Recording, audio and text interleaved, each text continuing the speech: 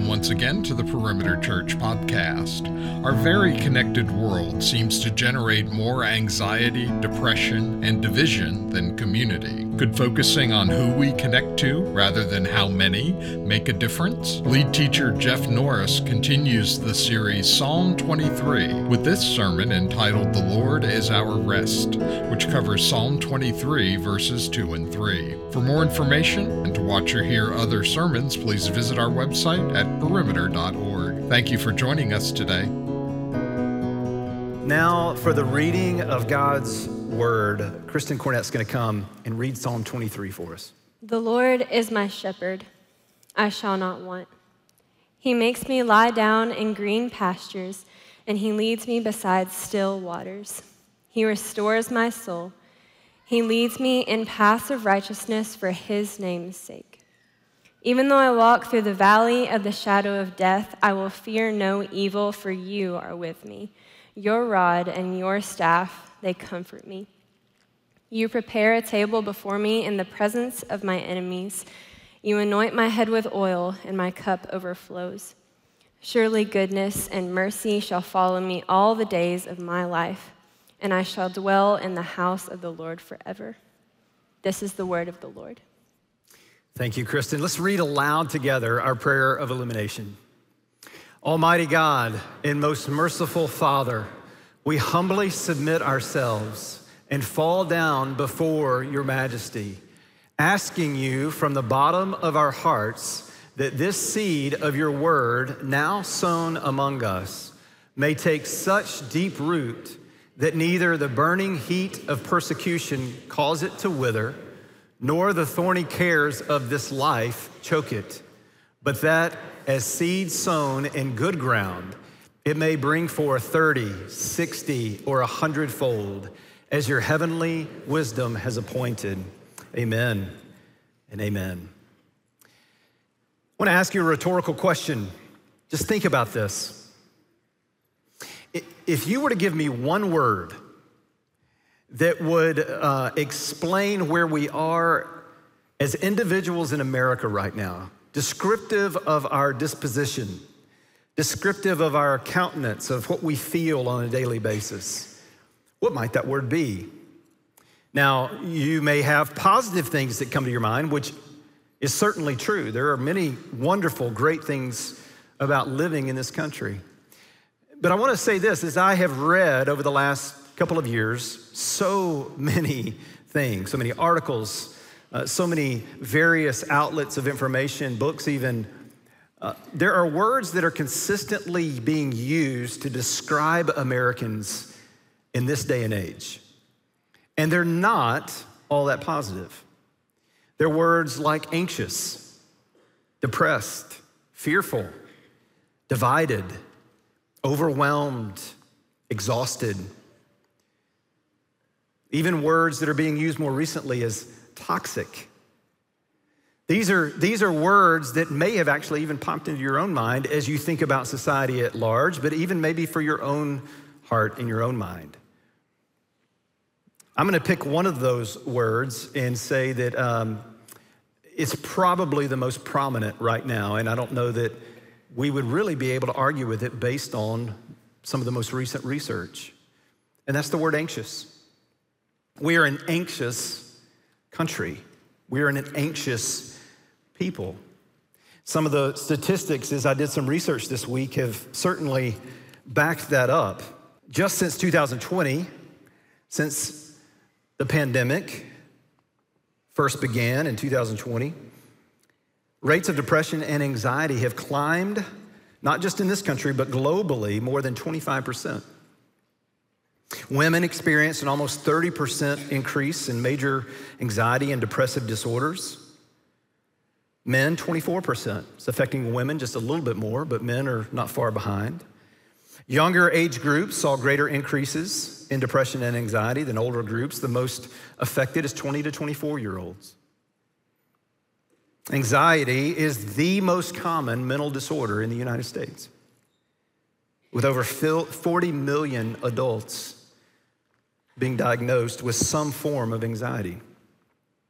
It's interesting, Barnes & Noble has recently reported that in the last 5 years, Since 2017, Barnes & Noble, largest book retailer in the United States, said that they have had a huge surge in the sale of books about anxiety in the last 5 years. People are looking for answers, how to deal, how to cope. Why do I feel the way that I do, and how do I get out of this reality? It's interesting, if you go all the way back to the 1960s, from the 1960s up until now, research has shown that there's been a significant shift in who struggles with anxiety and depression. And one of the things that in a study that I read about that was pulled out that is common to mankind throughout human history, but we're seeing a growth even over the last 50 to 60 years, is that those who have means, the wealthy, are the ones who tend to struggle with anxiety and depression the most. I'll read you a line from one of the study's conclusions. It said that they looked specifically at freshmen in college, this one study, with their attitudes and responses to survey questions over a 40-year period, found that the number of students who placed an importance on financial gain has almost doubled since the 1960s. Whereas what used to be true is that students would be more focused on developing a meaningful philosophy for life. Another result confirmed that, another survey result confirmed that. This study showing that the results best fit a model citing cultural shifts, listen to this, cultural shifts over the last 50 years towards extrinsic values rather than intrinsic values. Values that are based more on materialism and status rather than community and meaning in life. It's interesting. Lastly, and this is certainly not a surprise, more recently, in the last decade, those who have frequented at a higher volume social media platforms are more given to anxiety and depression. We are an anxious people. We are a struggling people. We fear, worry plagues us. What do we do with it? What's the answer? Now, Scripture gives us a very specific answer. This is kind of the main idea of where we're headed in Psalm 23 this morning. Here's the overall big idea of these two verses 2 and 3 that I'll read in just a moment. When under the care of the one true good shepherd, when under his care, rest becomes our commonplace. Rest becomes our commonplace. Emotional rest, certainly spiritual rest, but even physical rest. We become a people who, when submitted to the good care of the one true good shepherd, we rest. Now, I want to be careful in saying this. Many of you know my story. I've shared it before, where I have had battles in my past and even ongoing with anxiety. I've shared about 20 years ago how 20 years ago I had a significant bout with anxiety and depression. And one of the things that I've learned through this journey in my own life is that anxiety is, yes, primarily and most importantly, an issue of who are we submitting to, the one who can actually deal with the anxiety, but there is a physiological reality to it that requires medication. So I don't want you to hear me say that as I preach this sermon and point to the Good Shepherd, he will give us rest, but it may or may not mean that you need to seek medical attention as well. So please hear that. But when we are under the care of the Good Shepherd, rest becomes our commonplace. Some of you have experienced this to be true in the sense of you know that you've walked with Jesus long enough, you've been a follower of Christ long enough, you have experienced him as the Good Shepherd long enough that you know that there is something that sometimes you can't even put a finger on, but just being with him brings peace. We run to the Good Shepherd so that anxiety may die in his arms as he holds us as he reminds us of his sovereign rule and reign over all things, as he cares for us. That's what these two verses are about. Last week we looked at the first verse, the Lord is my shepherd, I shall not want. We talked about what does that mean to not want. We remembered that the Lord is Yahweh, the almighty, all-powerful, all-knowing God of the universe who spoke creation into being. And at a certain level, he is terrifying. But then simultaneously, equally, immediately, he's also near, and he's good, and he's kind, and he's benevolent, and he's compassionate, and he's gracious and forgiving and loving, far beyond our wildest imaginations. And so we get this God who is beyond us in every way, who is unique and other and holy and set apart, one that we dare approach without dying, but one who has made a way to come near and draws us near as the good shepherd. The Lord is my shepherd, I shall not want. But what David does, King David here, as he writes this out, is he begins to expound on even what does that look like to not want. And this is what he says. Listen to verses 2 and 3 again. He makes me lie down in green pastures. He leads me beside still waters. He restores my soul. He leads me in paths of righteousness for his name's sake. David opens a window for us into ancient times to help us remember that anxiety is not anything new. Restlessness is not anything new. It's been common to man since the beginning of time. Fear is nothing new. Being overwhelmed is nothing new. Wondering where rest comes from is nothing new. He speaks to this and he points us specifically to one place, not just a place, but a person as a solution. I want you to notice, first of all, the first thing I want you to notice is that God, as the good shepherd, is the one who does all the work. He makes me lie down in green pastures. He leads me beside still waters. He restores my soul. He guides me or leads me in paths of righteousness for his name's sake.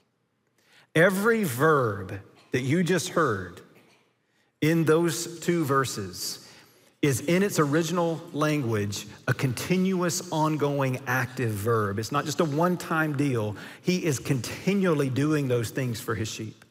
Why? Because as sheep, we get up. He makes us lie down and we get up again.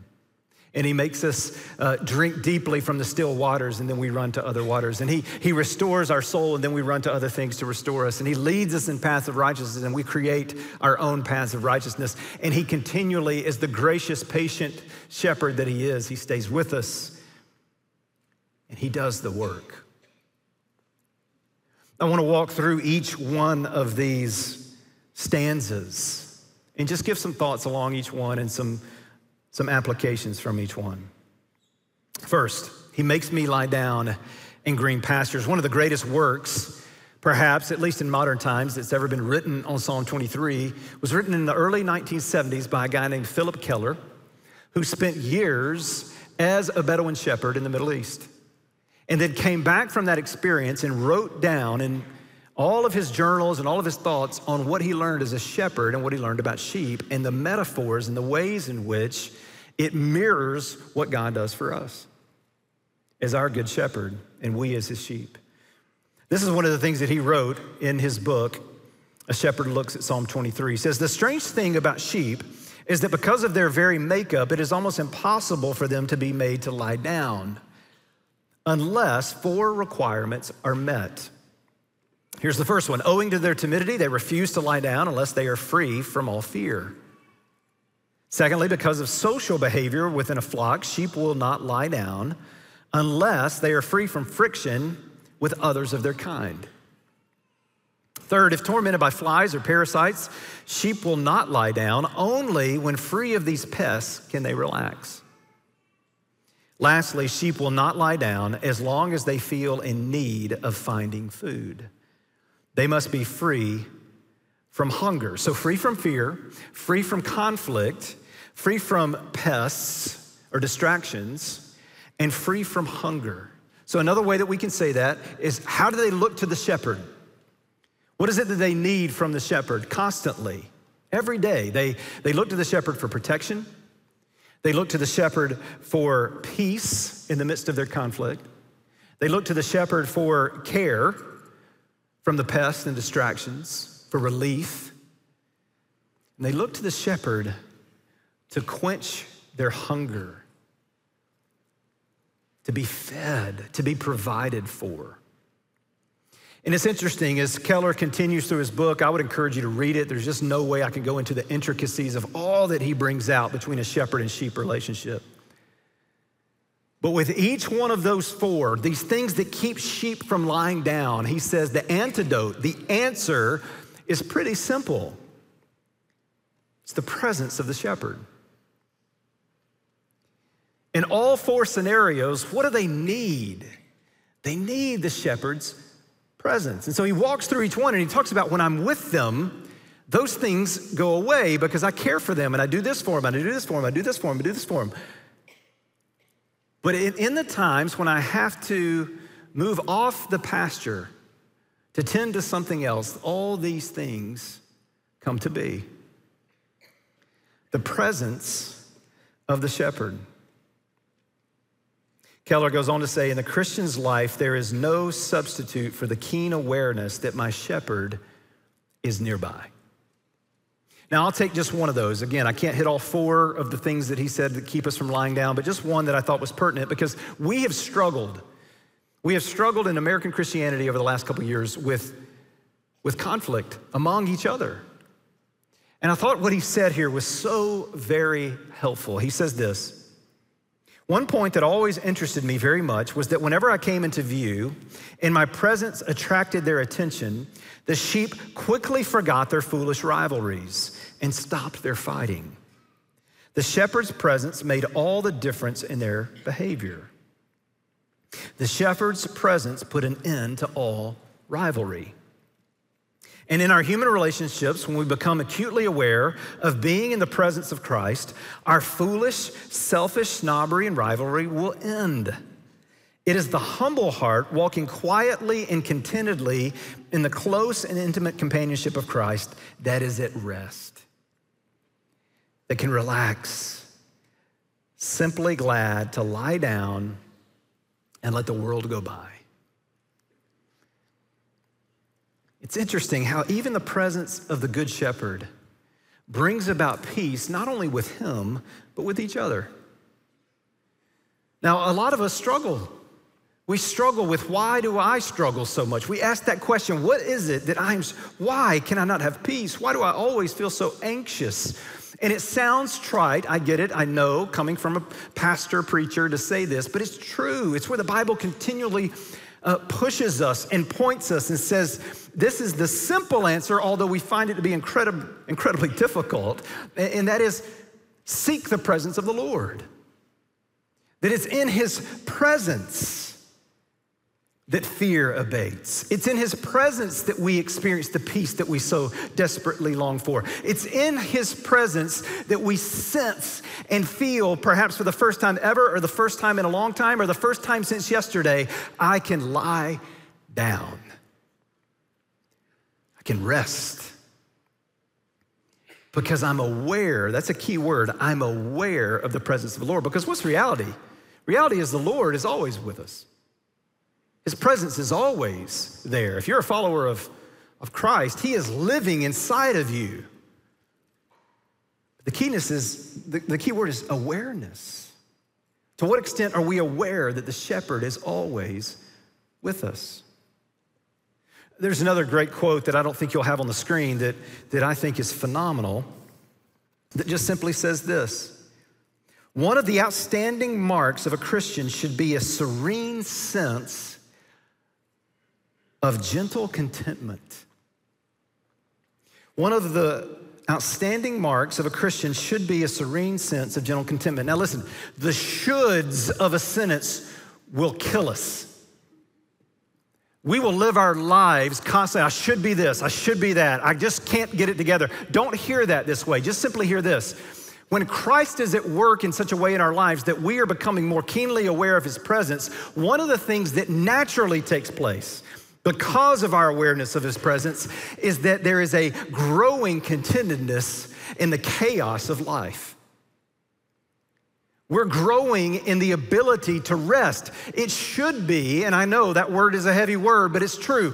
What should be true of the church, the sheep who walk with the good shepherd, who know the good shepherd's voice and follow him, is that when the rest of the world is panicking, we are at peace. We're at rest because we know the shepherd. We know that he reigns over it all. We know that he's the sovereign one. We know that he's good. And even when everything feels like it's out of control and that he's not in control and that he's maybe not even good, we remember, no. When I'm with him, when I'm aware of his presence, I can lie down. And part of the problem, please hear this, not as a statement of condemnation, but just a reality of the struggle. Part of the problem with many in the church today is we don't spend time with him. We don't seek his presence. And so we are a fretful, panicky, anxious sheep. What does it even look like to spend time with him? Well, it's simple, but it's hard. It's hard from the standpoint of that, for whatever reason, because of our sheep nature, we just buck against it. But two places that God has promised us that he speaks to us. Don't be freaked out by that. I don't mean burning bush speak to you. I don't mean voice from heaven speak to you. I just mean he meets with us. He calms our wayward spirits, and he brings the peace that only the good shepherd can bring. It's through his word and through prayer, and I'll give a third one, and his people. As we are gathered in the herd, and as we devote ourselves to sitting in private with him, and as we open his word, he makes us lie down in green pastures. One of the struggles that many of us have is this, though. Some of us say, you know what, I do that pretty regularly. I sit with him, and the morning is my time. But then I find myself by midday, even mid-morning, I'm back in that place of restlessness. I'm anxious throughout the whole day, and I liken it to this. It's like, okay, it's great that you had time with the Lord in the morning. We need that. We need to set aside time to sit with him. Don't neglect that. But also don't do this. I liken it to this. Don't just take a deep breath in the morning and then expect that one breath to get you throughout the whole day. I need to breathe throughout the whole day, so I'm gonna, let's see if that lasts me. It's not gonna last. Right? We gotta breathe throughout the whole day so that we can flourish physically. Well, in the same way, we keep breathing Jesus throughout the whole day. That yes, we sit with him in the mornings, but all throughout the day, we keep looking with eyes keen to the awareness of the Savior among us and in us. So that in the midst of the rising anxiety in my heart and my mind, I'm quickly sitting in the green pastures of the shepherd who is with me. Why is it so hard? Well, listen, it's been that way, like I said, from the very beginning. Israel struggled mightily with this. Listen to what God indicts them of in Jeremiah. After David has died, a couple hundred years actually after David has died, Jeremiah is a prophet of God. He's speaking to Israel, and he's rebuking them because they continue to run into other pastures and to seek after other shepherds that will never give them what he will give them. And he says this, he says, "My people have been lost sheep. Their shepherds have led them astray and caused them to roam on the mountains. They wandered over mountain and hill and forgot their own resting place. Whoever found them devoured them. Their enemies said," don't miss that, their enemies said, the ones who devoured them said, "We're not guilty, for they sinned against the Lord, who is their verdant pasture." Did you catch it? Verdant means green, lush, full. Even the enemies recognize you have a God who is your green pasture and you will not lie down in him. And you keep running after all these other gods, these other shepherds, these other lovers who will never give you what God will give you. And it makes you weak and it makes you vulnerable, and we devour you because you ran away from your verdant pasture. In other words, God doesn't just give us a metaphorical green pasture to lie in. He is the green pasture. We lay down in him. We don't just run to things that he can provide. We tend to do that, do we not? God, if you will just give me this green pasture over here, I'll be at rest. And we're not asking for him. If you'll just give me more of you, I'll be at rest. No, that's not our request. Our request is if you'll just give me kids that will do this for me, if you will just give me a wife who will do this for me, if you will just give me a husband who will do this for me, if you will just give me a job that will do this for me, if you will just give me a stable income, if you'll just that's my green pasture. And God, if you'll give it to me, then I'll lie down. And God says, no, you won't. I am your verdant pasture who you keep forgetting. I'm inviting you as the good shepherd. I'm beckoning you to lie down in me. You will not find rest for your weary souls until you find rest in him. So kids, parents, this is when you nudge your kids. Kids, who is the green pasture in whom we lie down? Good, you can do better. Who is the green pasture in whom we lie down? Good. Now kids, I got an assignment for you, okay? I want you to remind your parents of that. Kids remember that better than we do they not? Kids are the ones that are like, Daddy, Pastor Jeff said that we are to lie down in Jesus, and you're like, shut up, I don't want to hear it right now. I know what he said. But it's true. And it's what we need. Secondly, he leads me beside still waters. Still waters in the original Hebrew literally means waters of rest. Waters of rest, a place of rest. Now, what he's saying in this text is he's saying that our shepherd God leads us beside still waters to what end? So that we would drink deeply from these clean, pure water sources. And any shepherd will tell you, if they've done the hard work of shepherding, these are hard to find. There's a lot of bad water sources, but there's every now and then tucked into the crevices of little rocks in different places, you'll find these pure, clear, clean water sources, and the shepherd finds those and he leads his sheep to those places. Now, it's interesting. Yet again, you'll see a theme. For us, what is that clean source of water? Listen to what Jeremiah said again to Israel to indict them. He says, for my people have committed two evils. They have forsaken me. And how does he describe himself? The fountain of living waters. They have forsaken me, the fountain of living waters, and have hewed out cisterns for themselves, broken cisterns that can hold no water. The way in which we naturally want to go is to go to the broken cisterns of this world to drink contaminated water that we think will give us what only the fountain of living waters will. And we keep running there, and we keep running there, and we keep believing their lies. And we keep thinking they will satisfy me, only to experience them and discover them to be just like salt water. It tastes like water, we think it's good, but it leaves us more thirsty. And the Good Shepherd patiently and lovingly keeps reminding us, I am the fountain of living waters. Jesus comes onto the scene about 600 to 700 years after Jeremiah prophesied that. And Jesus does something really profound. He says this in John 7. He says, on the last day of the feast, the great day, Jesus stood up and cried out, if anyone thirsts, let him come to me and drink. Whoever believes in me, as the scripture has said, out of his heart will flow rivers of living water. Now, let me just give you some really quick context.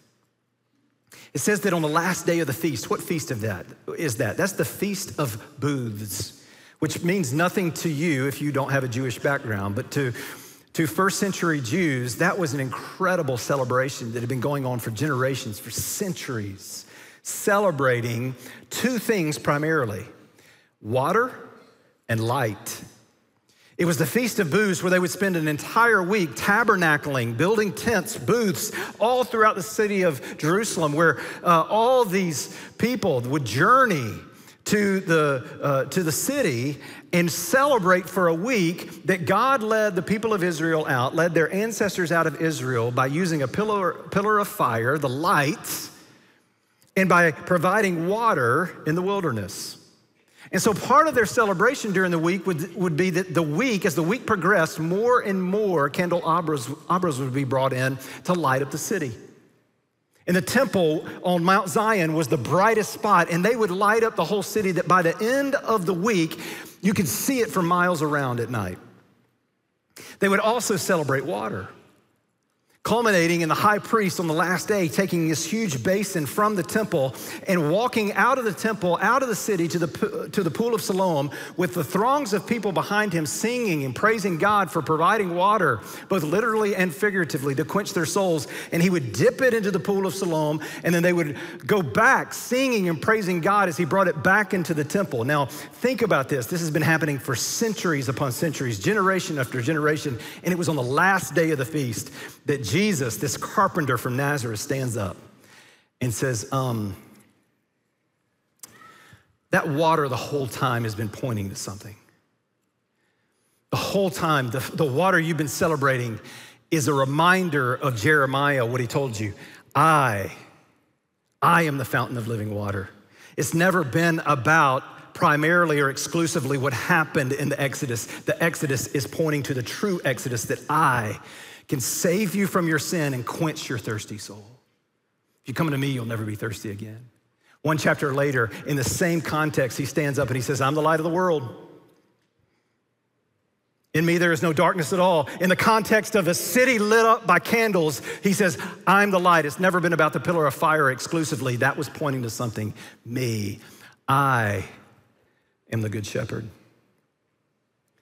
I am the still waters who you are led to drink deeply from.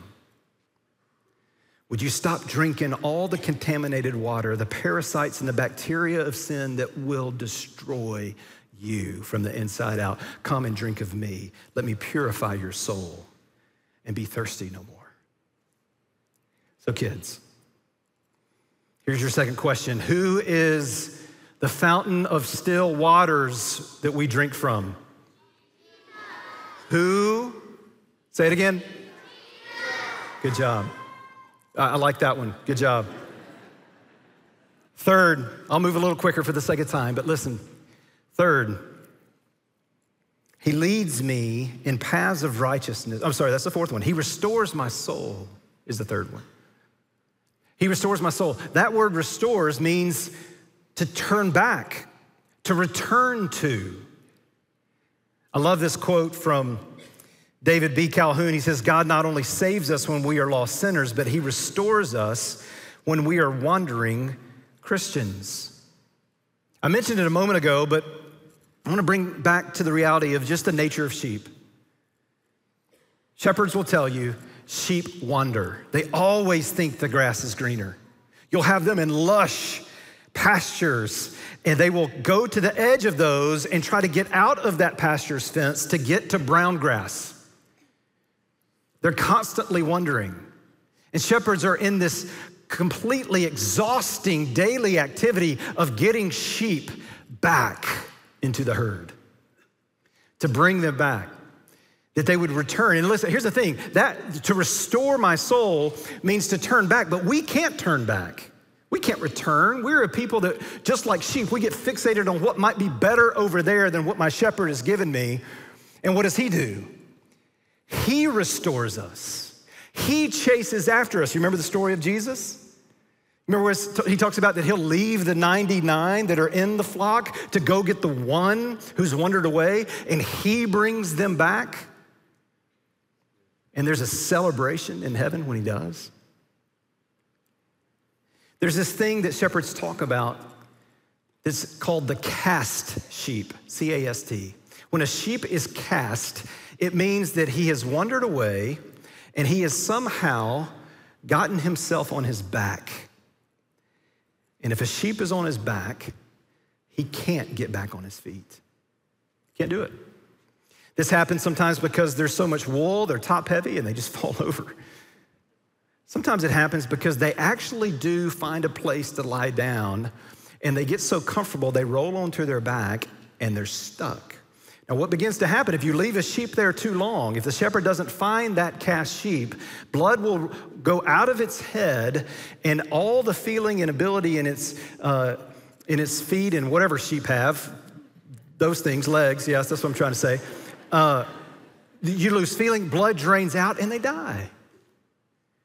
And so when a shepherd notices that a sheep is gone, he thinks they might be cast, and so he goes looking for them, and then when he finds them and it is cast, what does the shepherd do? The shepherd has to do all the work.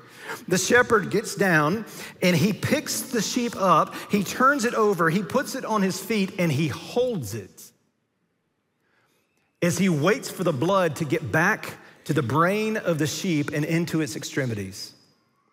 If he just puts it back on his feet and then walks away, the sheep's gonna topple over back onto its back again. It's helpless.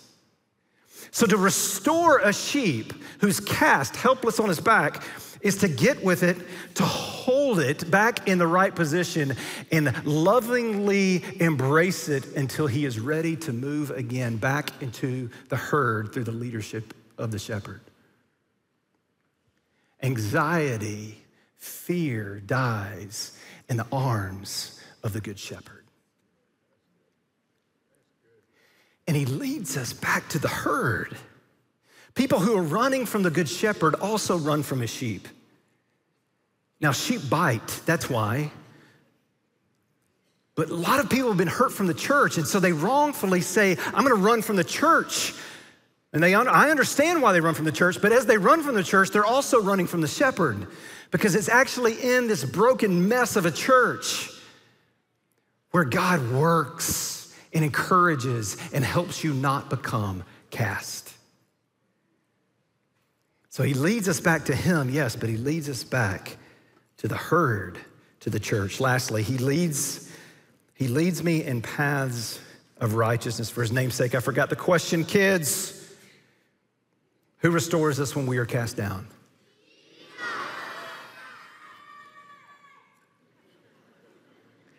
I don't know who you are, but I'm very proud of you. He leads me in paths of righteousness for his name's sake. A translation from the 5th century translates that verse as this.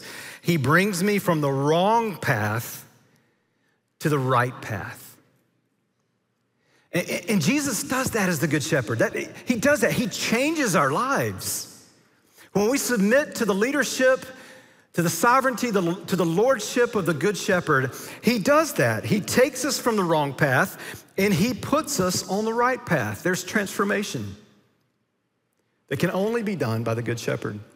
After the first service, someone came up to me and said, my son was actually a shepherd for some time in New Zealand. And he said, the hardest thing about being a shepherd is that you are constantly grabbing sheep who are going the wrong way and putting them back in the way they should go. Constantly. You go, oh, man, that's what God does with me. But it's even more than that. Yes, he changes our lives. And yes, he takes us from the wrong path and puts us on paths of righteousness. But even more, he is our righteousness.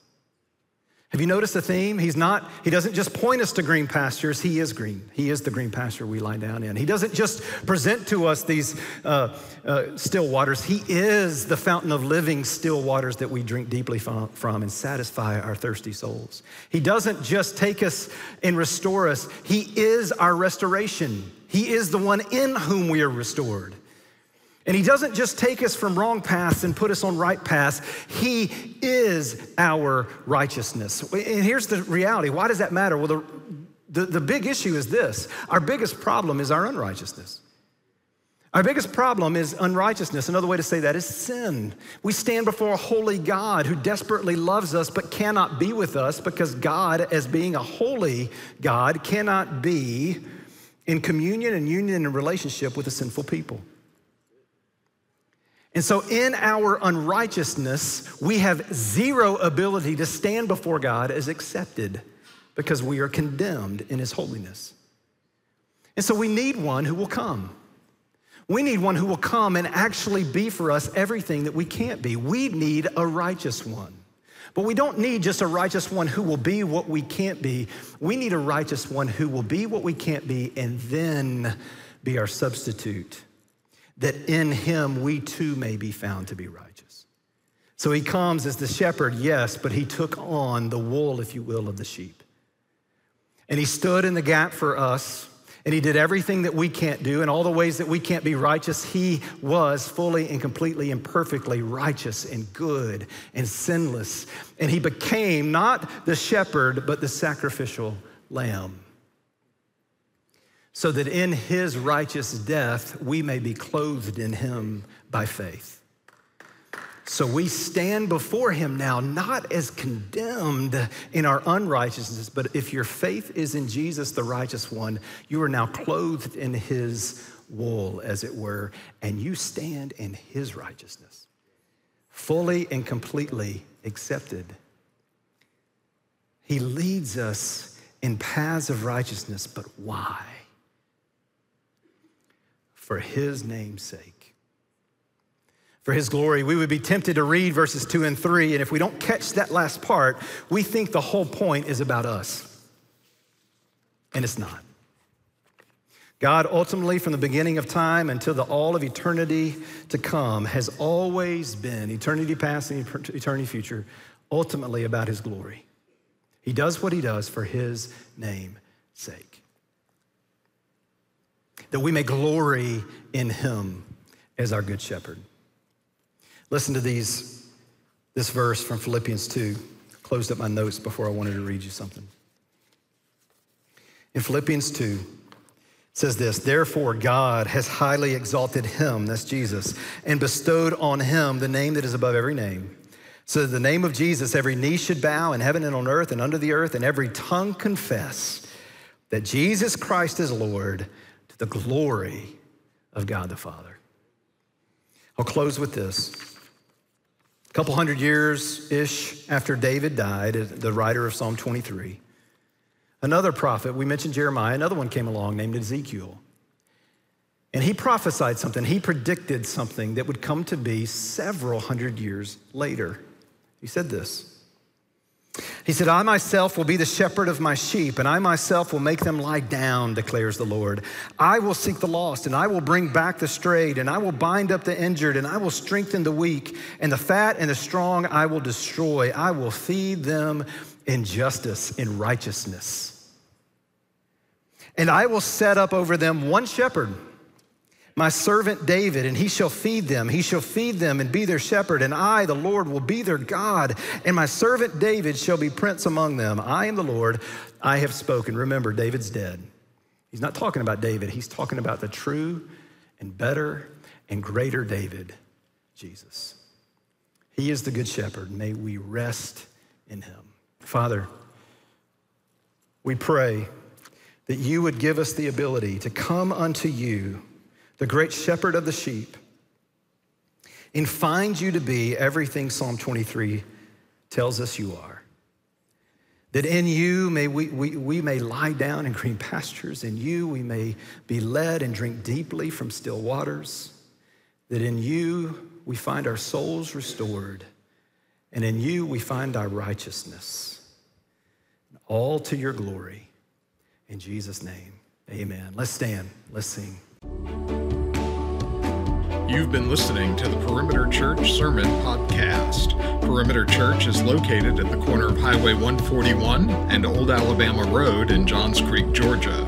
Please visit our website at www.perimeter.org for more information, to give us your feedback, and to find other sermons from our teaching team. Thanks for making this podcast a part of your day.